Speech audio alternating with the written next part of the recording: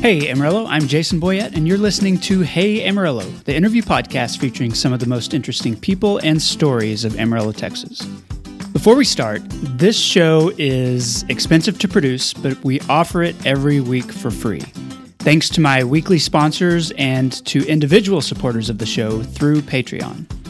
Patreon provides ongoing monthly crowdfunding for creative projects just like this. Individuals can support the show through Patreon at a number of different tiers, starting at $4 a month. Or if you're a business, you can get your message in front of my listeners through the sponsorship tier. Learn more at patreon.com/HeyAmarillo. That's Patreon with an E. And I'm so grateful for the people who support the show through that platform.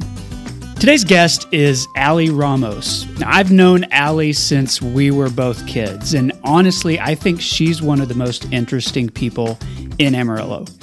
She just graduated from Columbia University with a master's in social work. She's a very talented graphic designer and illustrator.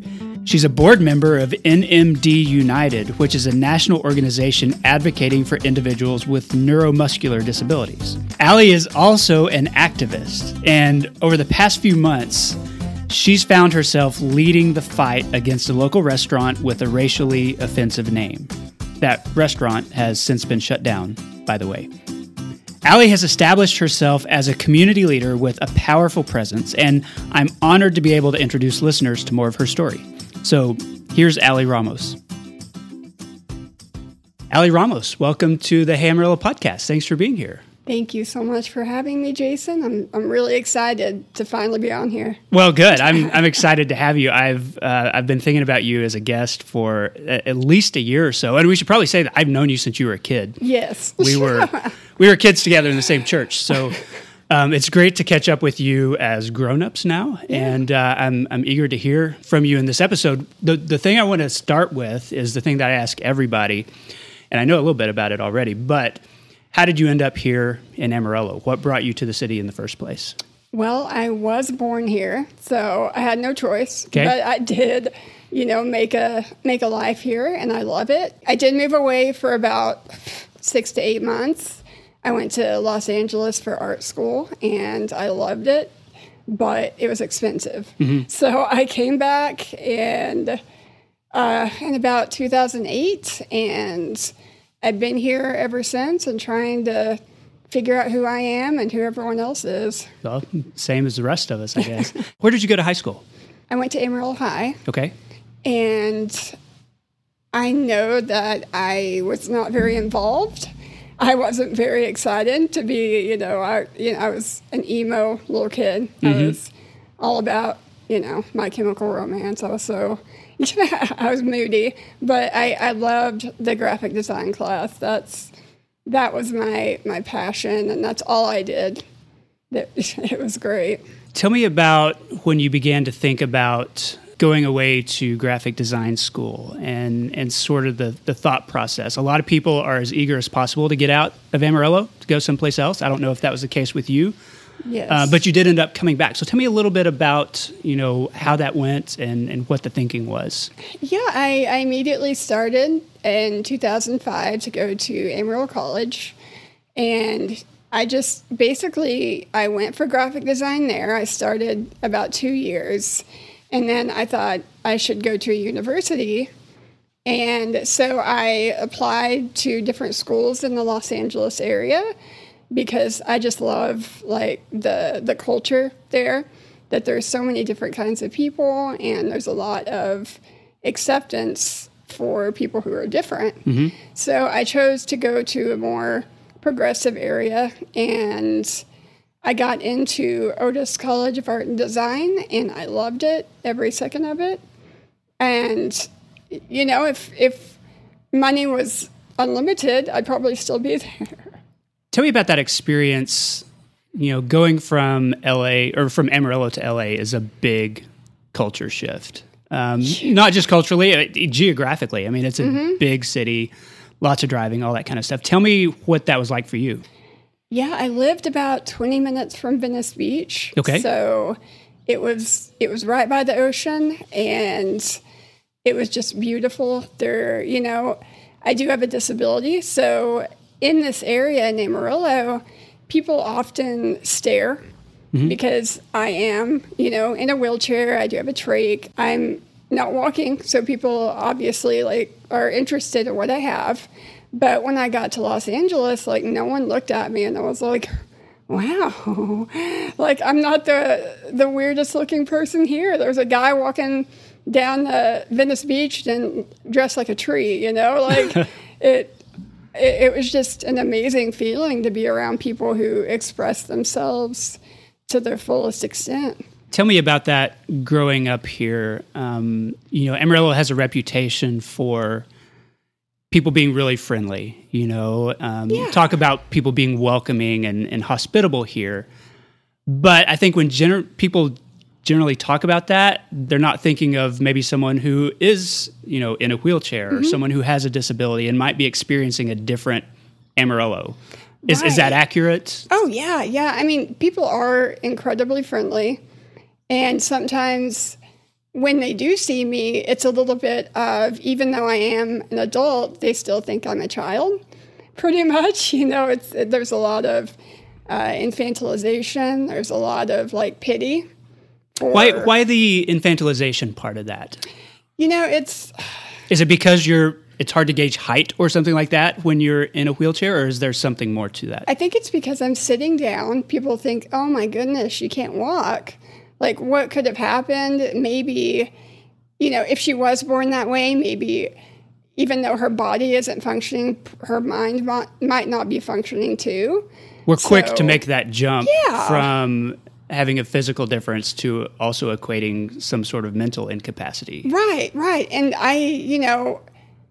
I don't. And I also, even people that do have cognitive disabilities, they deserve to be spoken to as who they are as an adult. They don't need to be spoken down to, because that just takes away who you are as a person.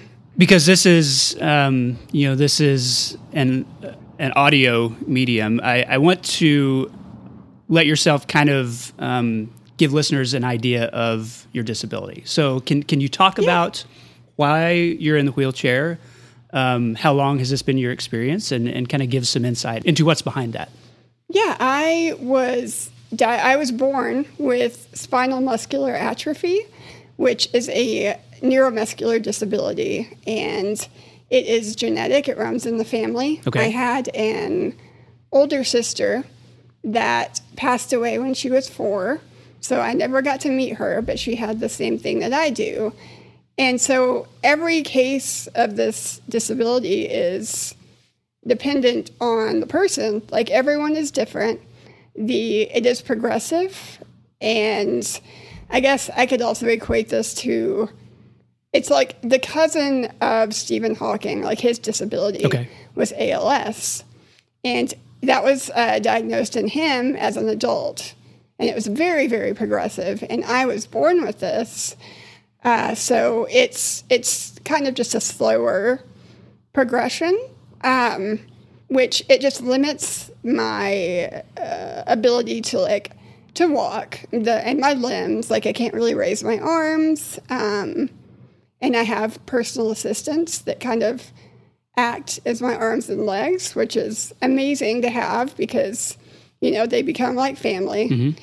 And it's a different way to live. And I think that people often think that because I need a lot of help, that I should be pitied, or that I am not able to do everything that I'm able to do, or that I'm an inspiration for going to a grocery store. Right. There should be a YouTube video or something.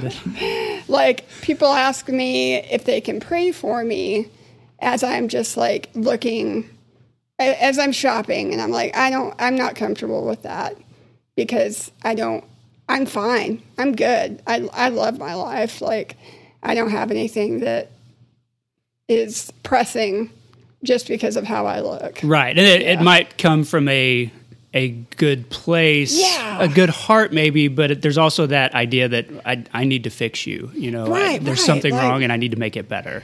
And their intent doesn't equal the impact that it has, because you can have the best intent. You can be oh, wow, you're so pretty.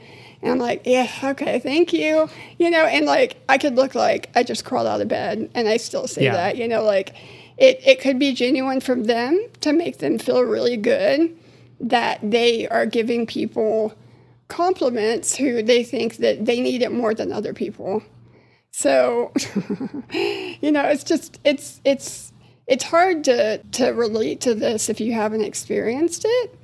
And I know that you can, like, I have a really good gauge on like how they're acting towards me. And I think it's really helped in my activism as to pinpoint where people are coming from. Tell me what that experience was as a kid. I know that, you're talking about the way that that you receive it as an adult, which sometimes has some negative impact on you. As a child, every kid is going through worries about acceptance, fitting in school. They're always, experiencing, some sort of emotional trauma. Oh yeah. And to have that extra level of it as a kid, I mean, what was that like? I had a really good, I guess, experience in elementary school. I had a lot of friends. I was social. And then middle school hit, and I got very, very sick. And I was hospitalized with pneumonia, which caused me to get a trach. And I had to be on a ventilator to breathe. And having this extra level of just difficulties, I was 13, and I had adult nurses who went with me everywhere. Okay. There were about a year and a half that I couldn't verbally speak because of the surgery. I was on, and text messaging wasn't like a thing. After a tracheotomy, you almost have to relearn how to speak. Is that true? They just because of the breathing that's involved? Right. They gave me a different kind of trach that had like a foam ball on the end of it, a cuff, and it didn't allow me to speak. So I went to another doctor, Dr. Habersong, who is like my angel. But he was like, you can speak, you're fine. And so he switched my trach. I was able to relearn how to speak within a few weeks, after not being able to speak as a teenager, as a 13, 14. I couldn't socialize with my friends. Yeah. I couldn't. The church that I did go to, people were very leery of me because of all of the equipment that I had. I wasn't really accepted by many people at the church. So this is from a perspective of a teenager too, sure. Which means that my emotions were incredibly heightened. Yeah, everything's a little heightened. Yeah. So, I mean, whether that was the actual case, I know that's how I felt. But it really did turn me into who I am today, is to not be afraid to speak to people or to confront or to empathize or any of those things. When you left for LA, was that your first time kind of going out on your own, independent of like your mom and dad and getting out of the house and that kind of thing? Yeah, they were terrified. And I was like, peace out, I'm out of here. Yeah. I didn't really have any fear because I was excited. I was like, I can do this. I don't, my body is not limiting my ability to progress or to get an education or to form relationships. And that, it was an amazing experience, and I'm really glad that I did it, because without that, I wouldn't have gotten to see that side of the country. Yeah, and I can imagine the difficulty from your parents' perspective too. Oh my gosh. Having a daughter that they've had to care for so closely, and then just saying, okay. Yeah, and my parents they are amazing. They are wonderful people, and they basically never limited what I could do. They never told me, no, you can't do that. Like whatever I wanted to do, I wanted to be an artist, and they were like, okay, I don't care. Go do what you want to do. And they were very supportive. They anything, if I had art shows, they'd be there. But they weren't so supportive that they were like overbearing. Right, helicoptering. They weren't helicoptering. They were the perfect amount of letting me be expressive and letting me go off in a different direction than them, whether that is my political views, whether that's just anything really. We were very different people, but their love is incredibly strong for who I am. Tell me a little bit about, coming back to Amarillo and kind of building a career for yourself here. Tell me what you do and why you do that. Oh my goodness. When I came back to Amarillo, I worked it was AIG. I worked at AIG for 3 years. And I had great managers, I had great coworkers, but I was like, this is not what I want to do. I'm bored. And so I decided to go back to school for psychology at that point. And that was in 2012. Right. And I went for that. And then I met my husband. And I was like, I got very distracted. I didn't finish. I went for 2 years. And then I was like, well, I'm just going to work. And we bought a house. We have a lot of fur babies, it wasn't a point to progress in a profession until I got incredibly bored. Again, I have to be busy all the time or I'm bored and sad. So I decided to go back to school for social work. Okay. And I went to AC for a semester and finished that off. And then I went to WT and took the program, graduated with my bachelor's. And then I went straight into my master's program. It was an online program through Columbia University in New York. And so it was a very accelerated 10-month program that's supposed to be 2 years. Wow. So it was like double the work for 10 months. I almost lost my mind, but I made it. And, the pandemic happened and everything just kind of took a very strong stop. So did you graduate from the Columbia program then? Yes. When? Like last year? May. Oh, in May. No, so recent. Just recently. Okay. Yeah, I got to watch the commencement online. And it was great because all of these online formats are allowing people with disabilities to experience the same thing through their computer that other people are able to go to. So in that kind of aspect, levels the playing field, I guess, for a lot of people. And I'm able to go to things, but people who aren't, which is abundant because sometimes it's really hard to get out of your house, but it just levels and makes everything really accessible and equal. So, if we can imagine a world where we weren't just hit by a pandemic, what was the plan after getting your graduate degree? Well, I want to get licensed for my LMSW. And what does that stand for? It's Licensed Master of Social Work. Got it. Okay. So right now, I've applied to take the test, but everything is just very backed up and I don't know when I'm going to be able to take it. I can't be licensed. I can't call myself a social worker until I'm licensed. So I basically just have to say I have a degree in social work. Okay. Because you can not get your license if you call yourself a social worker and not have it. Okay. So, I'm just waiting for that, and then I will go for my LCSW, which is Licensed Clinical Social Work. And that means it's equal to a psychologist. You can diagnose, you can treat, you can not prescribe medication, but you can do counseling, and that's kind of what I want to do, is have that kind of licensure. Is there a particular segment that you want to focus on as a social worker?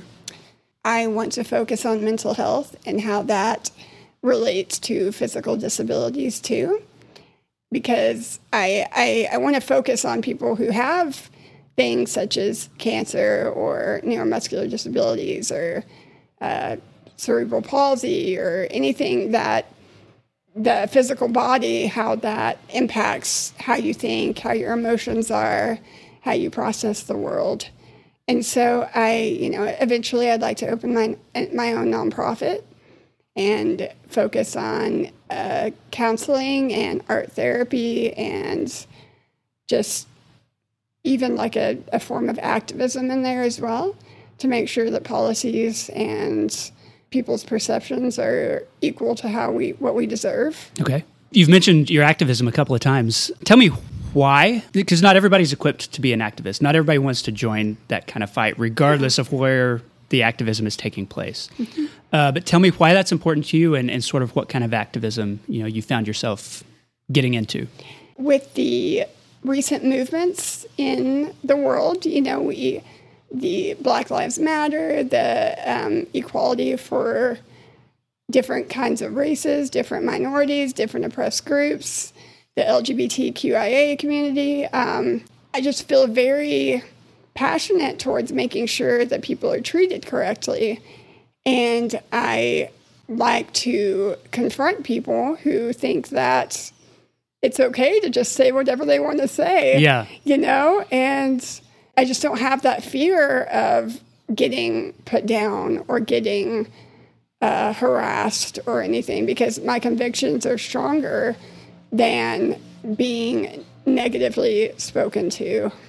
Let's talk first about I know that you are passionate about disability activism, and you talked about it a little bit in kind of changing some of the perspective that people might have or the assumptions that they might have. But what does that look like right now in your life? What are you doing kind of in that sphere? Well, right now, I have not been focusing on disability activism.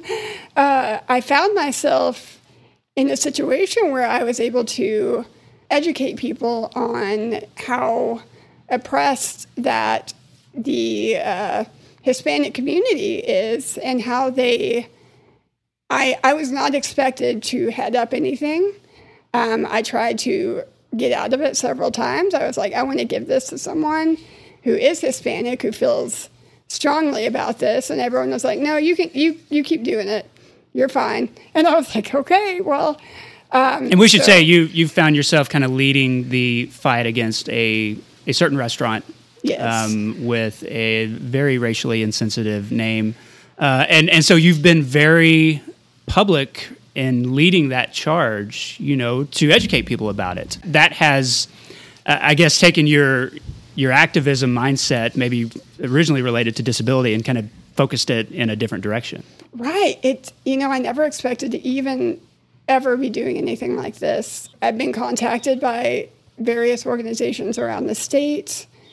Equality Texas is one of them. They are very powerful in making sure that the LGBTQ plus community is treated well in government. And so, I was contacted by them to speak about it. I know the LA Times, they wrote about it as far as what we were doing.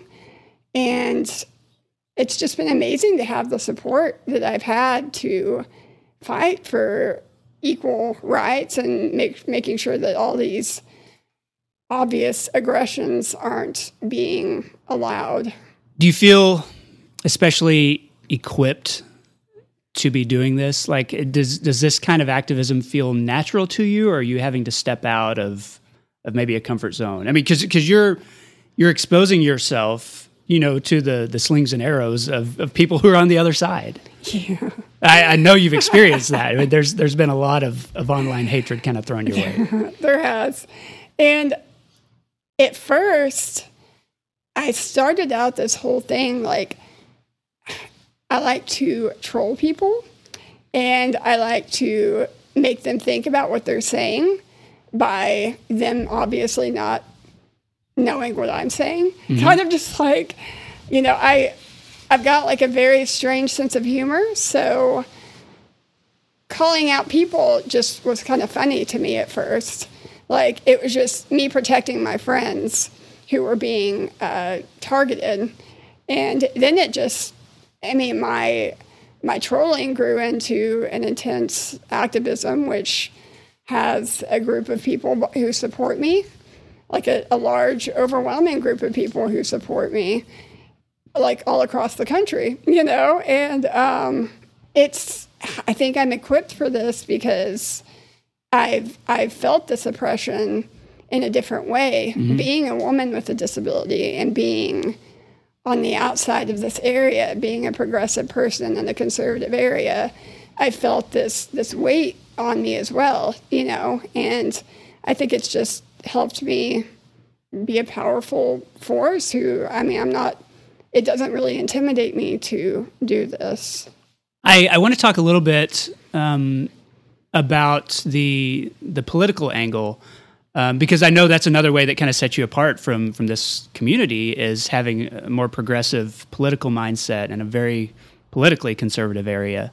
Do you think there's anything about your experience growing up, anything like that has informed that, or is that just kind of a natural outgrowth of how your beliefs and your perspective on the world has developed? I think it's just seeing these targeted communities, they're unfairly spoken to or having policies placed against them that limit their ability to grow and progress. And being a person with a disability, I've had to jump many hurdles and fight with many people about getting just basic needs met. And so I think it just kind of opened my eyes to see how people are being treated and to look at governmental agencies who basically limit people's ability to progress. Thinking about you having been in LA and then coming back to Amarillo, and then finding yourself in this position, does this seem surprising to you? Like, you're back in Amarillo, but now you're a high-profile advocate, and you're getting involved in issues of racial sensitivity or insensitivity and disability activism, and it's more than just kind of being a person who can disappear, like you could in LA and not get extra attention. You're back here, and now you've got extra attention. Everyone would always tell me, they were like, "You're going to do really awesome things." And I was like, I don't know. I never expected to step out into this role. I never wanted to, really. But now that I'm here, I enjoy it. It kind of gives me hope that other people also feel the same way that I do. And I'm happy to be the person that gets the brunt of the aggression. It's just a really cool feeling. I never knew that I was equipped for this. What's your perspective on Amarillo? Now having seen some of that pushback, having returned here as an adult, do you see it a different way than maybe you did as a kid, as a teenager? Oh, for sure. I mean, I think as you grow, you continue to see how people's perspectives are, and even when you confront them, you see that they don't change, even if you give them all the facts, all the knowledge, and it's cognitive dissonance where their convictions are so strong that they don't realize that this is hurting people. So I think that, as a child, I didn't really understand different perspectives. I didn't understand what it meant to be a progressive person. And I never expected to be even politically involved at all. And being an adult, it's just mind-blowing sometimes. Like, there are amazing people in this area who really care, and they are amazing, whether they don't agree with you fully or I don't even know. It's just... I'd like to take the opportunity, because you're here, to give you a chance to maybe educate listeners on some of the ways maybe that we don't understand can be offensive or demeaning to people who have disabilities. You've covered it a little bit in the people who want to pray for you or who are inspired because you can shop for groceries. Right. But that it's the same kind of thing as with the Black Lives Matter movement, that you want, Black men and women who have experienced oppression to be the loudest voices talking about that experience and educating people on that. Given the platform that you have now, how would you want to educate just your average person on what's the best way, to treat someone who is maybe in a wheelchair, who does maybe have a physical disability? What are we doing that we don't understand that we're doing and is not helping? Yeah, I think the fact that I am not in a position to be pitied. I have a good life. I don't need to be healed. Walking doesn't mean it's better. Like me sitting is fine. These are my legs. I'm perfectly fine. I am happy. I do everything that I need to do. I don't need to be healed. And just basically to make sure that you treat people with disabilities with the same way that you treat other people who are walking or who aren't, who are neurotypical or who, there's so many different kinds of disabilities, and just don't be ignorant on, on learn who they are. Don't ask weird questions when you first meet them. Don't ask how they go to the bathroom. Don't ask. Like, that's a question you would just ask anybody you meet, Yeah. Like, I've gotten some weird questions. Like, people think that they have the right to know everything about you when they meet you. Like, people will come up to me and say, your husband is an angel for being with you. Oh, wow. And I'm like, we're angels for being with each other. Yeah. That's what we are. Because we're both, we both are 50-50 partners. We know how to handle each other.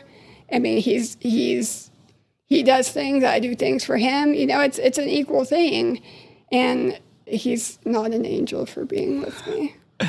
It occurs to me that while there may be some people who are doing, like, obviously unhelpful things, like asking how you go to the bathroom, but there's also a mindset of wanting to be very helpful and wanting to be kind, and sometimes it's under the assumption that, like, you need help. People might see you at the grocery store and think, oh, I need to help this girl get something on a high shelf or something like that. Is there a part of that maybe good intentions can still be hurtful or maybe offensive? Yeah, people really do want to help, and they do come from a good place. If I'm getting in my van, there's a ramp, and I have to back into it, and people will walk by and be like, do you need help? I'm like, no, I think I've done this plenty of times. But, I just wait for people to ask you if they need something. Okay. If someone is struggling with something, maybe if they have a disability, maybe they're just trying to do it that day. Maybe they're really, they're really trying to help themselves and they don't want anyone's help. Another thing is, I know there's a lot of, I'm not sure if this is okay to say. We'll see. Okay. Inspiration porn. Okay. Which makes people, like, videos on Facebook where an employee is helping cut up someone's food, and people are like, oh my goodness, let's film this man. What an amazing man. And they don't talk to the person with the disability to find out why they don't have the systems in place for someone to cut up their own food. Like, it's a bigger problem than just, it's a man who needs assistance who probably can't qualify for it. So don't be a creep. Don't film people with a disability. Like, they're not your inspiration. We're not here to make you feel good. The last thing I wanted to ask, Allie, is I know that you found yourself sort of in this accidental activism in response to the restaurant opening, and because of that, you're sort of in a position of defending the Hispanic community. When you yourself are white, your husband is Hispanic, is originally from Mexico. So tell me about the balance that you've had to find, in that position and sort of how, what kind of response you've gotten from the Hispanic community in Amarillo, which is already very strong, is very passionate, and is certainly capable, of waging this fight themselves. So tell me kind of how you've tiptoed through that part of it. Yeah, I have never wanted to be the white savior of this movement because I don't want to take away the voices of people who are experiencing these things. And whenever, every moment I get, I want to make sure that the Hispanic community is involved and that they are still agreeing with what my stance. And if I need to learn anything, then I want them to tell me. I'm open. I'm never going to shut anyone out to their opinions. And I want to make sure I'm doing the right thing. And I just love the support that I've gotten and the community that has backed me and helped me and really basically just headed this movement with, it hasn't just been me. It's been so many people who have spoken out and who have made their voices known too. And I will always back them up. So I think it's good to know for them too that I'm lurking and watching and making sure that everyone is okay and that they're feeling good about what they're doing. This episode of Hey Amarillo is sponsored by Bivens Point. Now, many of us with older parents or grandparents have been especially careful during the pandemic to protect their health. We're probably more aware of the health of older citizens than ever before. Senior healthcare is a big deal, and a lot of us may get to a place where we're helping make decisions about rehab or nursing care for those family members. When that time comes, turn to Bivens Point. Bivens is a long trusted name for senior healthcare in Amarillo. They've suspended visitation right now to protect the residents, but if you'd like to learn more about this wellness community, visit bivenspoint.org, and that's point with an E at the end. Okay, I'm back with Allie Ramos. Allie, this is the part of the show I call 8 Straight. I'm going to ask you 8 straight questions. Your job as my guest is to answer those in as much detail as you want to. The first one is a relatively new question, and we've talked a little bit about some of this stuff, but what's one thing the last few months, whether it's related to the pandemic, whether it's related to the protests, what has it revealed to you about Amarillo? It has revealed to me that people are really scared and intimidated by something that they're not fully aware of. And I think that a lot of education is needed as to why these protests are happening, why these peaceful walks are happening, and to really, really listen to the people who are heading these movements. Because there is a reason, there's absolutely a reason as to why it's happening. And it's been happening for years and years and years. Like, this is not a new thing, but people are just really stepping it up. And I love this area that there are so many people that are speaking out. Yeah, has that surprised you? Oh, yeah. Like, a lot of people are like implants. Yeah. Like, they've come from different places, they've seen things, they've experienced life in different cultures.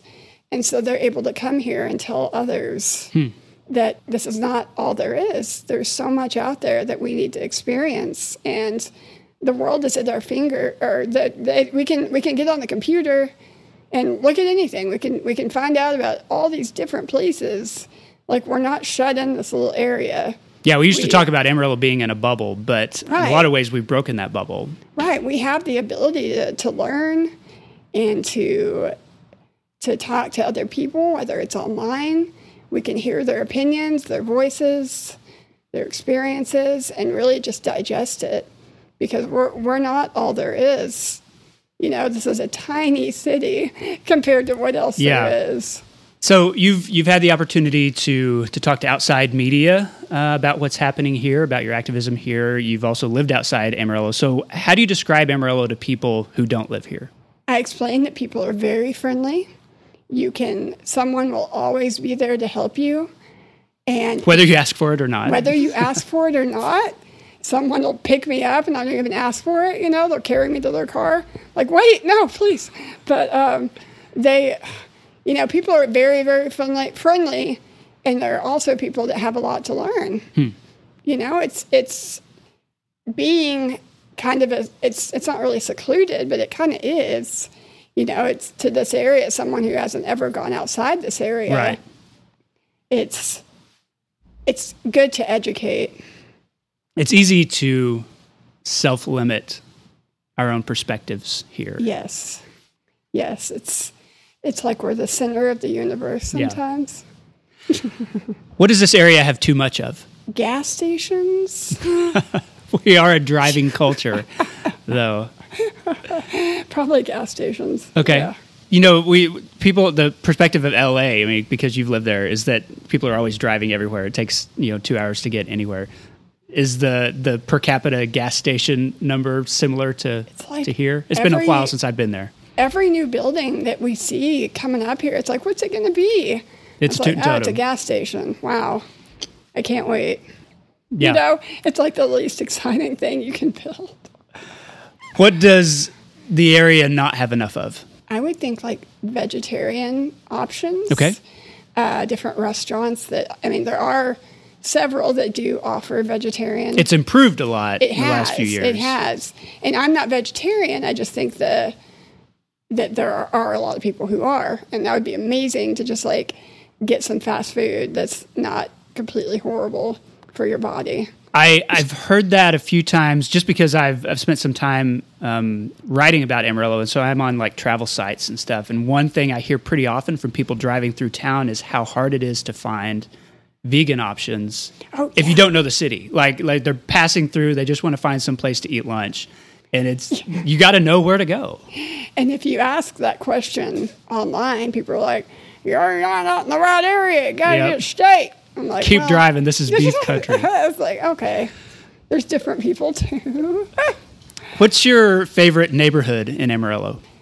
The Wolfland area. Okay. It's so it's like magical to me. It's every house is different, especially by Amarillo College. Like all the big, like just old houses are amazing to me. And I just want to go inside every one of them. I think a lot of people would agree with that. What's your favorite local restaurant? I've got 3. Okay, I'll take 3. Okay. I've got Bangkok Tokyo. All right. Because they are always friendly and they always get the order right. And they're amazing. They're delicious. And Indian Oven. All right. Which the owner is amazing too. I love them so much. The order's always right. Used to be the best buffet in Amarillo. I don't know what buffets are going to look like in the future, but buffets are dead. I think maybe. I don't know. We'll see. We'll see. But hopefully not. And Yellow City Street Food. Okay. It's very original food. Again, the owners are great. One of the most reliable vegan menus in the city too. Yes, and they are very creative with what they do. They will listen to suggestions. You know, they're just very caring people. Okay, that's a good list of 3. Yeah. What's your favorite local coffee shop? I would have to say the 806 is wonderful because I love the owners. They're my friends. They really know how to support the art community in the San Jacinto area. They hold a lot of drives for children for school starting. They just have a really big heart. And when was the last time you went to the Big Texan?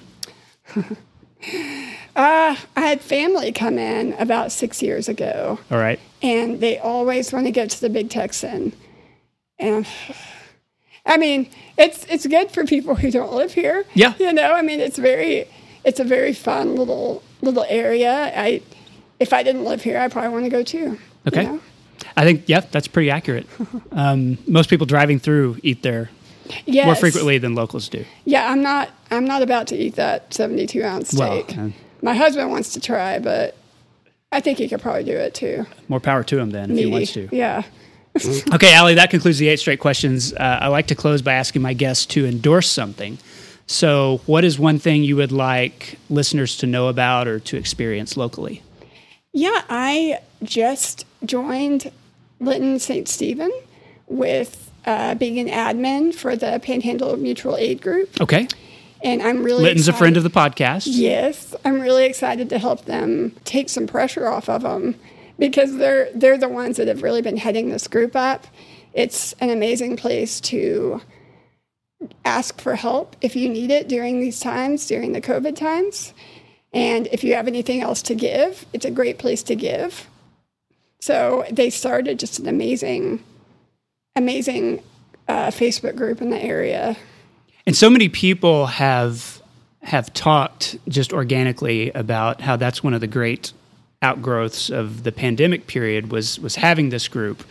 And Litton has been able to continue it even after some of the business shutdowns, the economic stress has lessened a little bit. I'm always interested, how long, will this continue? How long will the group, continue to help people? And it doesn't have to just be something that exists during a time of crisis. I mean, hopefully it can continue long into the future. Yeah, and I know that they are continuously posting things on there, and they're trying to help everyone that they can. They have a really big heart, and I'm excited to step alongside them and help them out. Okay. Allie Ramos, thank you so much for being on the podcast. I appreciate it. Thank you. And that concludes the episode. I want to say thanks to Allie for the interview. Thanks to Angelina Marie for editing the show every week. And especially to Bivens Point for sponsoring Hey Amarillo. Supporters of Hey Amarillo through Patreon include executive producers Barbara and Jim Witten, Griselda, Josh Wood, Patrick Burns, Wes Reeves, Wilson Lemieux, Jason Burr, Katie Linger, Jess Heredia, Neil Nossaman, Ryan Pennington, and Joshua Rafe. This has been episode 161. My name is Jason Boyette, and I'll see you next week.